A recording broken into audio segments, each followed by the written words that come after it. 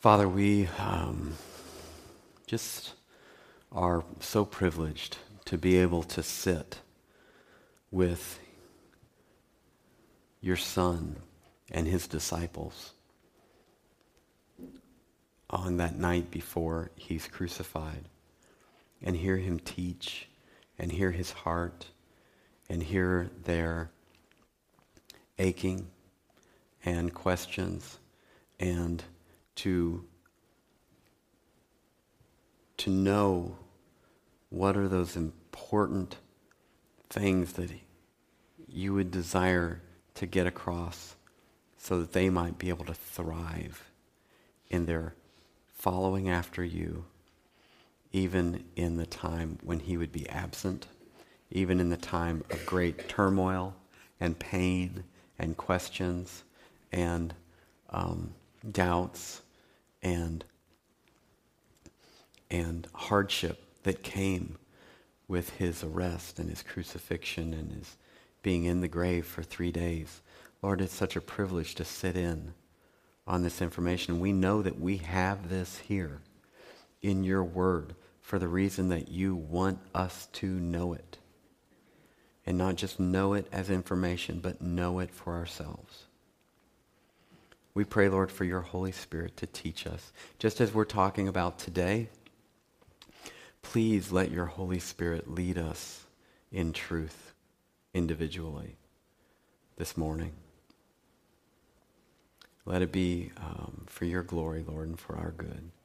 I pray these things in Jesus' name. Amen.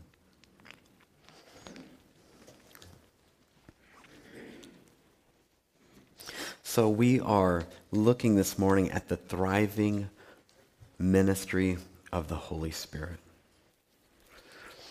What makes a secret weapon? When somebody ever says, but they had a secret weapon, or I've got a secret weapon, what makes it important? What makes it valuable? What makes it important? What makes it worth anything? It's special in a lot of ways because its development as a secret weapon it's unawares to the other side of a conflict, or maybe sometimes it tips the balance of power in a struggle and brings things to a conclusion. Obviously, sadly so, but effective and necessary. In World War II, a secret weapon was the bombs on Hiroshima and Nagasaki. They were the game changers in that war. Sometimes I love to hear kids, boys, playing in the backyard. We've all heard or seen this setting in which, two boys are a man, playing war or something like that in the backyard, and one of them's got, shot you, I dodged a bullet, well, I got a machine gun, well, I got a bulletproof vest, well, I got a bazooka, well, I got a bazooka-proof vest, force field, it's just kind of like all these secret weapons are coming out. But they just never knew were there. It's kind of whatever is necessary for the battle at that time. Christ is letting us in on the powerful weapon, if you will, the secret weapon of the Holy Spirit. And this is in the attempt and in following him, in being his witnesses, as we learned about. We ended our study last week, or part of our study was understanding that following Christ involves joining in the Holy Spirit's witness. We read these verses from John 15. But when the Helper comes, he says, if you remember, this was kind of like the turning point in Jesus' teaching them. All of it was like, if the world hates you, know that it hated me before it hated you. But because you are not of the world, but I chose you out of the world, therefore the world hates you. It's like, whoa, this is like, what's good about this?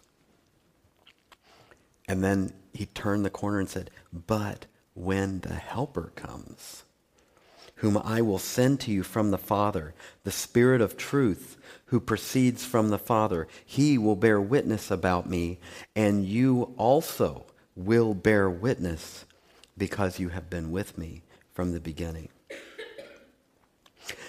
So much of being on gospel mission in our daily lives is about being willing to take up that calling to be his witness to those around us.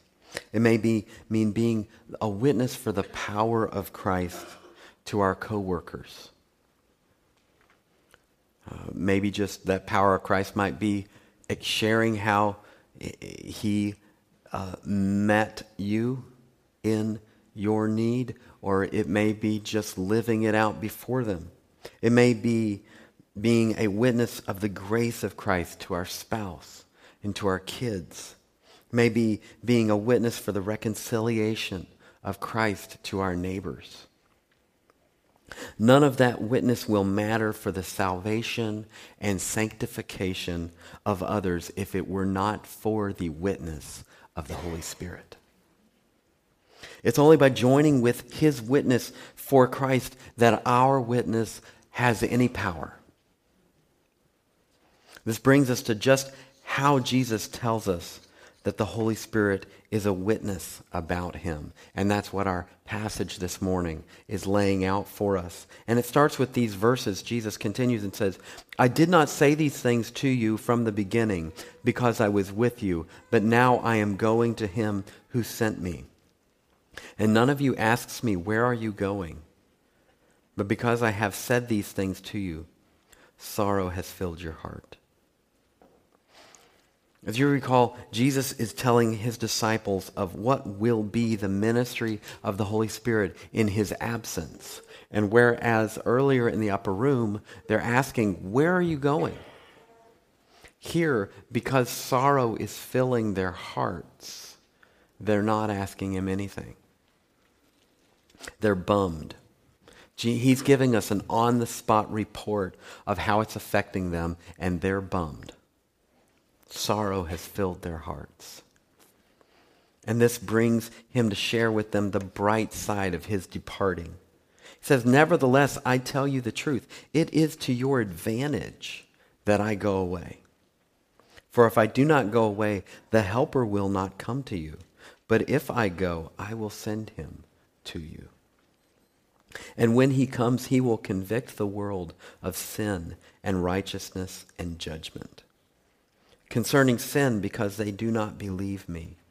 Concerning righteousness, because I go to the Father, and you will see me no longer. Concerning judgment, because the ruler of this world is judged. I still have many things to say to you, but you cannot bear them now. When the Spirit of truth comes, he will guide you into all the truth. For he will not speak on his own authority, but whatever he hears he will speak, and he will declare to you the things that are to come. He will glorify me, for he will take what is mine and declare it to you. All that the Father has is mine. Therefore I say that he will take what is mine and declare it to you. These verses open up with an idea that seems crazy to us. The idea that there would be something better than walking with Jesus side by side in his physical presence. But Jesus tells them of the better ministry of the Holy Spirit. When he says, nevertheless, I tell you the truth, it is to your advantage that I go away. For if I do not go away, the Helper will not come to you. But if I go, I will send him to you. Jesus is foretelling what the Old Testament prophets talked about would come with the Messiah's full ministry. We're told of this in Isaiah 44:3, where God says, for I will pour water on the thirsty land and streams on the dry ground. I will pour my Spirit upon your offspring and my blessing on your descendants. And in Ezekiel 36:26 through 27, And I will give you a new heart, and a new spirit I will put within you. And I will remove the heart of stone from your flesh and give you a heart of flesh. And I will put my spirit within you and cause you to walk in my statutes and be careful to obey my rules. The point of this being a better ministry, and Jesus says it will be to your advantage, meaning literally you will be better off. Well, better off in what context? What would make the Holy Spirit better than having Jesus personally with you? Well, specifically, the most specific context here is in being his witness to the world. And in the Holy Spirit being a witness with us. The Holy Spirit would certainly allow for a deep work to be done within the follower of Christ. This includes being empowered, comforted, assured of salvation. But Jesus is talking here about the disciples' calling to be his witnesses in the world. As we talk about the ministry of the Holy Spirit in the world, just keep in mind that it's not outside of our witness. Remember, he will be my witness, and you will be my witness, that we looked at from John 15. In the movie Men in Black, Agent K is training a new rookie. Men in Black, they fight aliens, everyday stuff. Agent K is training this new rookie, and I can't remember Will Smith's character's name. Jay. Okay, good. Agent K is training Agent J. Cleared it up there. Okay, good. And they go to get their weapons, and he pulls out this weapon that's about the size of a nail clipper, and it's called the Noisy Cricket.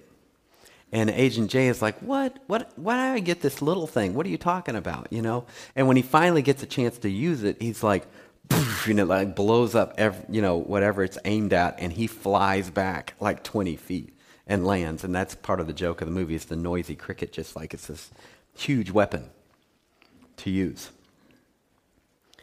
And we tend to treat the Holy Spirit the same way, doubting that he would have the power that Jesus did.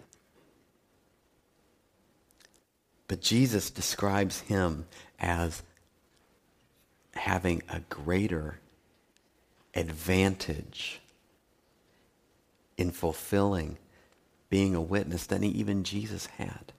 We certainly we see his power enliven men's witness of Christ on the day of Pentecost. We read in Acts 2, as a part of Peter's preaching about Jesus. And here's a real way to keep people coming back for more. He says, "Let all of the house of Israel therefore know for certain that God has made him," being Jesus, "both Lord and Christ. This Jesus whom you crucified." That's a real way to keep people coming back. It says, "Now when they heard this, they were cut to the heart and said to Peter and the rest of the apostles, 'Brothers, what shall we do?' And Peter said to them, 'Repent and be baptized, every one of you, in the name of Jesus Christ, for the forgiveness of your sins, and you will receive the gift of the Holy Spirit.'" And we know that 3,000 people came to Christ on that day. And it illustrates for us the power of the witness of the Holy Spirit. I mean, it couldn't have been that 3,000 people heard Peter, but the message spread. They fell like dominoes. Anytime you think that it'd be easier if Jesus were just still here explaining himself to people, remember that he said that we would be at better advantage with the witness of the Holy Spirit. And the next thing you should ask yourself is whether you might be the missing piece in that witnessing combo. So he's given to us who have received Christ as our Savior. But he does have a ministry to the world through us. And this is the only place where it talks about the Holy Spirit having a ministry to the world. And we see it's a ministry of conviction. We read in verses 8 through 11, "And when he comes, he will convict the world concerning sin and righteousness and judgment. Concerning sin, because they do not believe in me. Concerning righteousness, because I go to the Father, and you will see me no longer. Concerning judgment, because the ruler of this world is judged." The ministry of the Holy Spirit to the world is to convict. This doesn't mean that the whole world is going to be under conviction. Jesus is describing the Holy Spirit's ministry as far as the unbelieving world is concerned. In other words, as far as the world is concerned, he will convict them of sin and righteousness and judgment. But he's not saying there's going to be this worldwide conviction. Again, that comes with our partnering with the Holy Spirit, if he should see fit. When it comes to defining the term convict, it's to state that someone has done wrong, implying that there is adequate proof of such wrongdoing. Or to bring to light, to expose, to refute, to convict or convince. Could be translated to pronounce the verdict. Expositor's Bible Commentary tells us this: the word convict is a legal term that means to pronounce a judicial verdict by which the guilt of the culprit is defined and fixed. The Spirit not only accuses people of sin, he brings to them an inescapable sense of guilt so that they realize their shame and helplessness before God. No wonder it's not appreciated very much, right? And it's your witness that the Holy Spirit brings that conviction through. You want to say, don't shoot the messenger. You can understand why Jesus says, if they hated me, they will hate you also. Sometimes it's because of what God's doing on the inside. Recall, this was a large part of the reason why Jesus wasn't liked very much. He brought conviction. And the Holy Spirit can do so anywhere in the world at the same time from the inside out. And notice that it's the Holy Spirit's job to convict, not ours. Okay? It's not our job to turn up the heat or the emotions in order to try to make someone feel convicted. Our job is to bring our first-hand witness testimony to God and to Jesus' work and let the Holy Spirit work. I love the accounts of Jonathan Edwards as he would preach his sermons on, say, sinners in the hands of an angry God or something like that. And it describes the accounts describe people holding on to the posts of the meeting tent, that they were under so much conviction they were swore that the ground was going to open up and swallow them down into hell. And Jonathan Edwards has been described as reading his sermons like this. It wasn't him. It was the work of the Holy Spirit.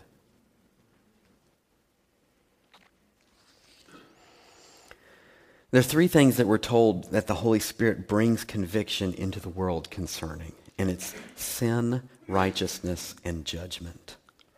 Jesus goes on to explain to us in the following statements what he means by these terms. The specific sin that's being described here is unbelief in Christ. He says, concerning sin, and this is not sin like plural, all sin. It's concerning the sin because they do not believe in me. A writer named Ritterboss, what a great last name, says this: the world's deepest misery and lostness do not consist in its moral imperfection, but in its estrangement from God and its refusal to allow itself to be called out of that condition by the one whom God has sent for that purpose. What is the unforgivable sin? Resisting the work of the Holy Spirit as it comes to believing in Christ, because the person can't be forgiven if they won't believe in Christ. Jesus himself said about this in his conversation with Nicodemus back in John 3. He says in verse 18, whoever believes in him, speaking of himself, is not condemned, but whoever does not believe is condemned already, because he has not believed in the name of the only Son of God. And then verse 19 of John 3 highlights an aspect of what the Holy Spirit would later convict the world concerning, which continues on in our passage this morning, and that is righteousness. When Jesus adds, and this is the judgment, the light has come into the world, and the people loved the darkness rather than the light, because their works were evil. As I said, this goes into the fact that the Holy Spirit will convict the world concerning righteousness. And Jesus says, because I go to the Father and you will see me no longer. This is what is meant by the Holy Spirit convicting of righteousness caused by Jesus' leaving. The light had come into the world, but people loved darkness rather than light. Just generally, righteousness is defined as doing what is right or doing what God requires. It's the Holy Spirit's job now to convict the world concerning it. And it's Christ's righteousness and man's horrible lack of it that brings it to mind. Or let me say, that what is brought to mind by the Holy Spirit is Christ's righteousness and man's horrible lack of it. If a person's not on the side of the Creator of the world, well, let me just say, still speaking of it's Christ's righteousness, Christ came and ministered on this earth for 3 years. And his death and his resurrection took all of 3 days out of the history of the world. But yet we can't get away from it. We can't get away from his presence. We can't get away from the fact that one man was putting himself on display for 3 years in one small location in all of the history of this earth. And the world can't get away from it. The Holy Spirit is still convicting the world of righteousness. And the Holy Spirit was taking it because Jesus was going to the Father. So if a person is not on the side of the Creator of the world, then he's on the side of its defeated ruler. The Holy Spirit will convict the world concerning judgment. And then he says, because the ruler of this world is judged. I like how the NIV says, the prince of this world now stands condemned. Like a person that's been convicted and sentenced, but maybe it might be the type of thing where they're told, okay, so on this date, you will show up to begin your detention. Satan exercises a dominion that has an expiration date that no one but God knows. He's already been judged and condemned. So what does Satan's judgment have to do with the Holy Spirit's ministry to the world? Let me ask you this. Digress for a second. You ever seen the movie where this bad guy is trying to take over or destroy the world, okay? And there's this other guy that's good and strong and determined to stop him. And maybe he's the only one that can do it, all right? And there's this woman that's involved, and she's contributing to the cause, but really the large part of the plot is that the hero is determined to keep her safe also, okay? You're like, of course I've seen that movie. It's like 3/4 of the movies that are out there, right? Do you realize that that's God's redemption story sowed on the hearts of mankind? And even unbelievers cannot get away from telling it over and over and over again. The very fact that the epic battle of good versus evil is constantly in the back of our mind is reflecting the fact that we are in the midst of the single most battle of good versus evil. And how do we walk out of those movies where evil wins? It's like, ugh, something's wrong. Something hasn't been put back together. I'm convinced that's also mankind's acknowledgement that the ruler of this world is judged. And the rightful order of things is for him to be going where he deserves to be. And the conviction that the Holy Spirit brings, which Jesus had a ministry of during his time on this earth, is that that is happening. But the conclusion is also the Holy Spirit brings to some people's realization that the head honcho of this present world is going down, and everybody that is associated with him is also going to lose in the end as well.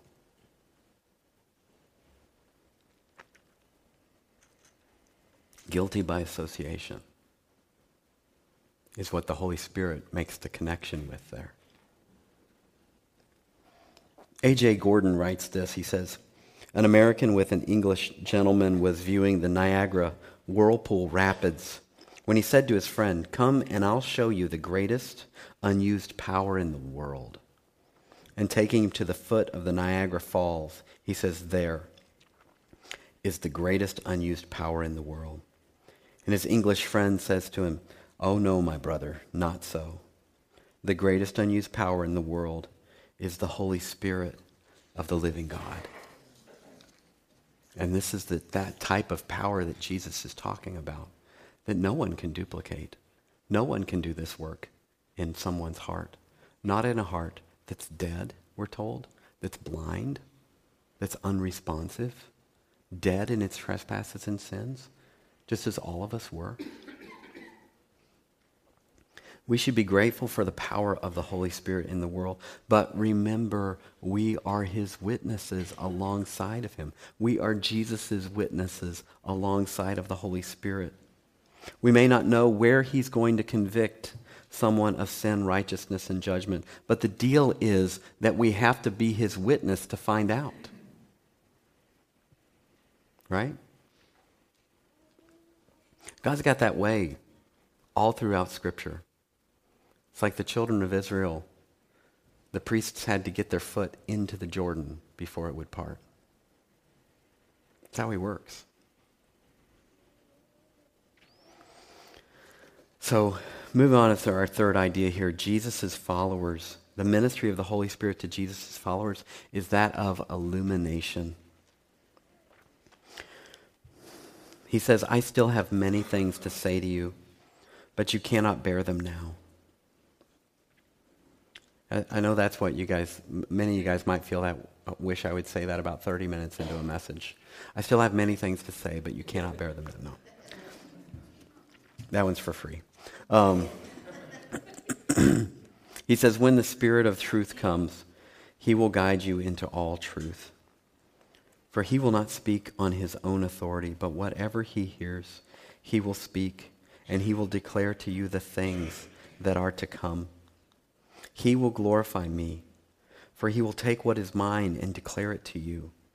All that the Father has is mine. Therefore I said that he will take what is mine and declare it to you. I'm going to get a little technical here for a second. Okay?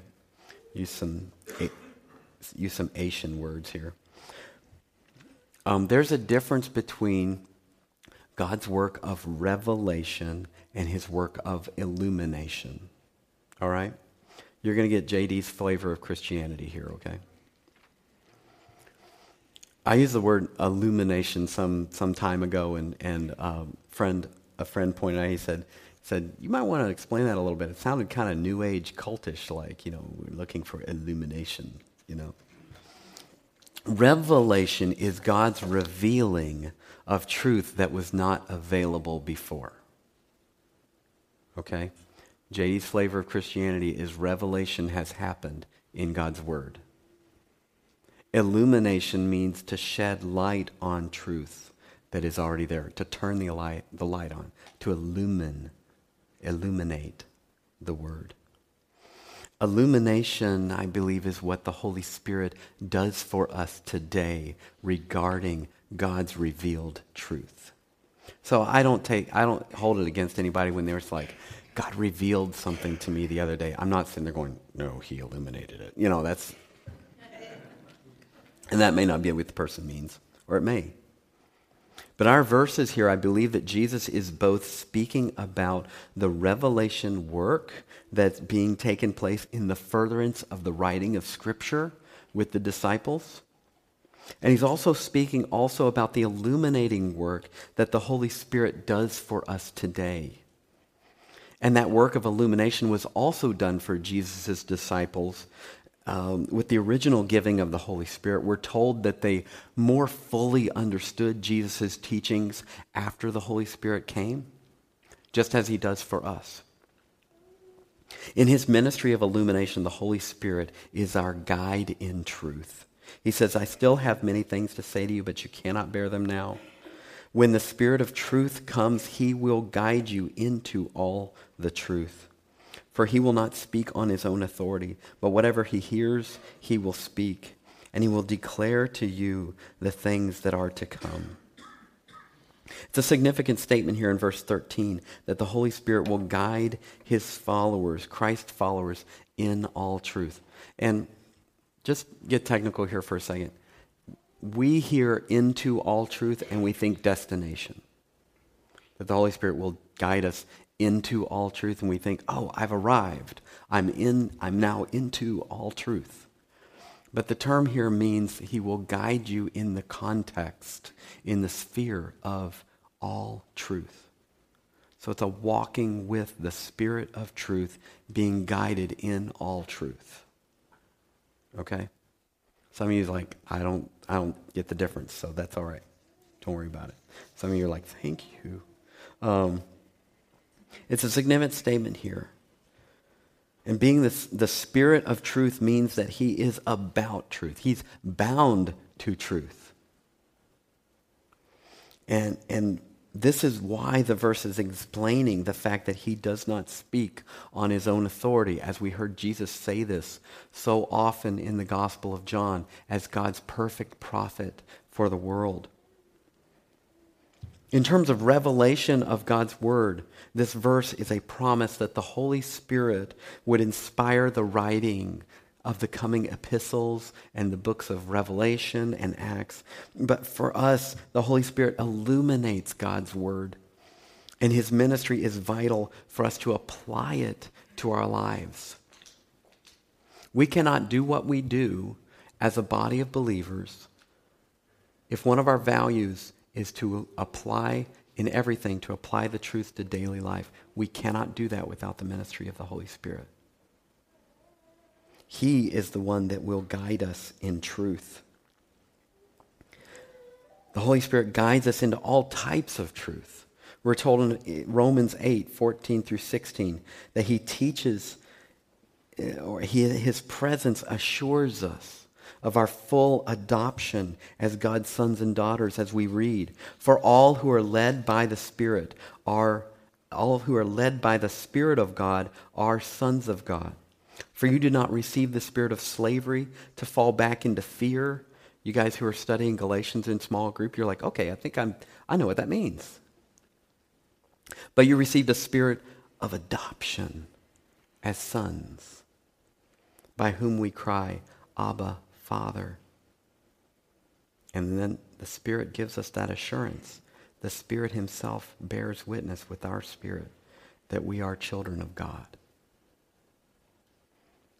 Many passages also, like Galatians 5:16, teach us that it's in living in step with the Holy Spirit that we're able to be strengthened against temptation, where it says, but I say walk by the Spirit, and you will not gratify the desires of the flesh. Still, with all of the great work of the Holy Spirit that goes on in the church today, and this might have been more of a cynical statement by A.W. Tozer,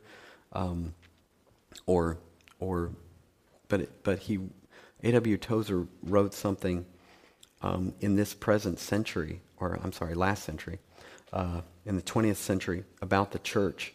It was a sad statement where he said, if the Holy Spirit was withdrawn from the church today, 95% of what we do would go on, and no one would know the difference.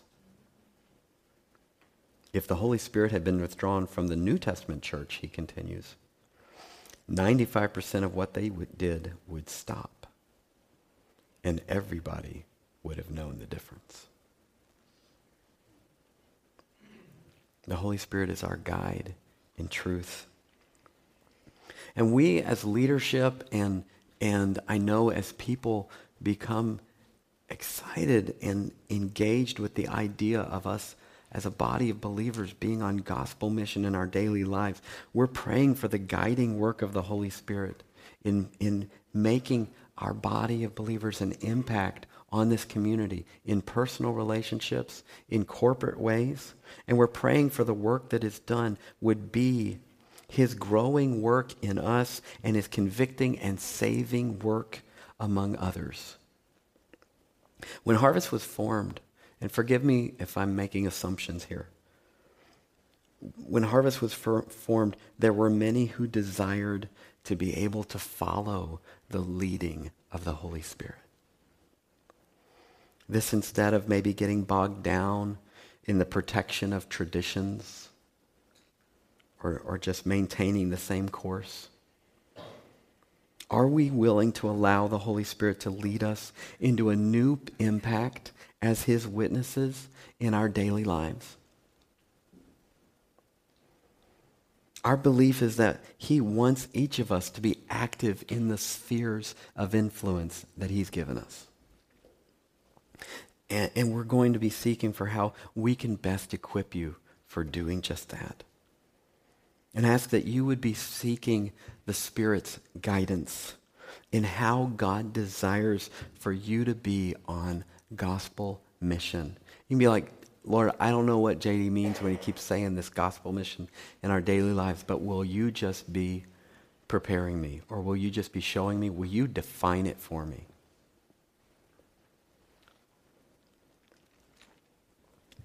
This only works as much as each person is listening to the Holy Spirit themselves. On a personal level, let me start with this. Be in God's Word daily. Be in God's Word daily.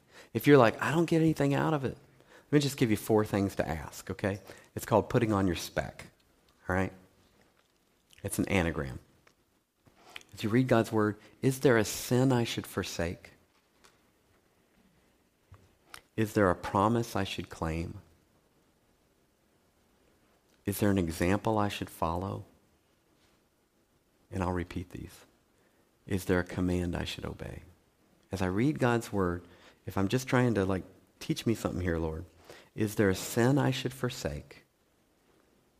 Is there a promise I should claim? Is there an example I should follow?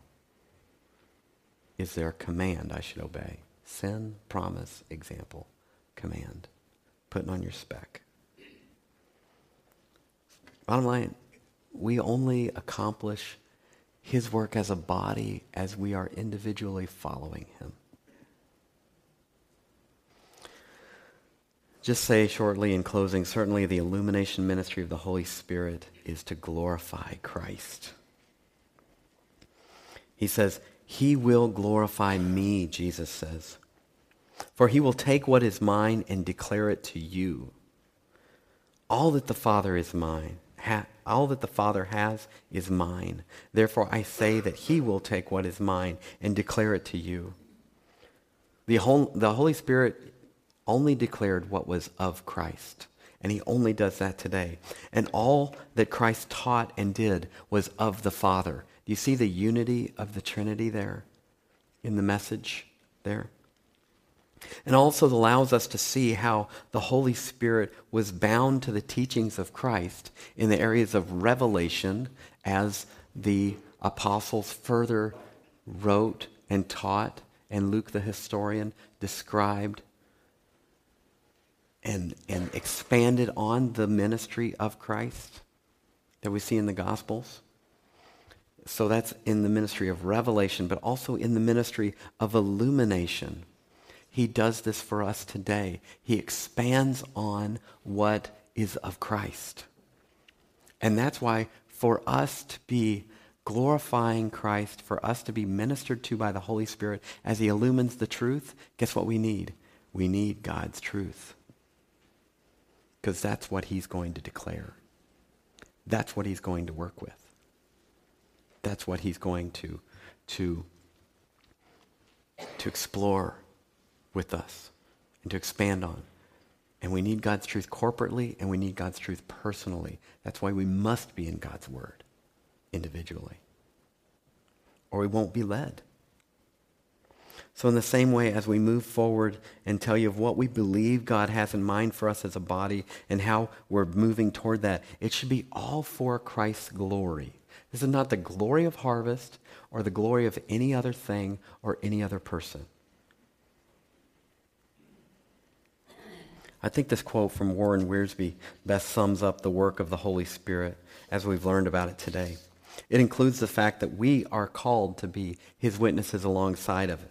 And it says, there can be no conversion without conviction. And there can be no conviction apart from the Spirit of God using the Word of God and the witness of the child of God. There can be no conversion without conviction. There can be no conviction apart from the Spirit of God using the Word of God and the witness of the child of God. Let's close in prayer. Father, thank you for your truth. But Lord, your truth isn't enough. That's what you've told us here.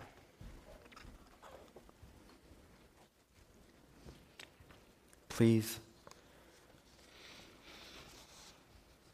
make your truth effective, as Hebrews tells us, able to divide between soul and spirit and discern the thoughts and the intentions of the heart. Minister to us by your Holy Spirit in that way, Father. Lord, I pray for each person of Harvest, for you to draw them close to you, for them to get out their word, and for you to teach us vibrantly, for you to expand not just our understanding of you, but our understanding of what you've called us to in this walk with Christ. And I pray, Lord God, that you would begin to enliven a vision within each of us of what it means to be on gospel mission in our daily lives. Thank you, Lord, for giving us something better, even better than Jesus here by our side physically. And I pray these things in Jesus' name. Amen.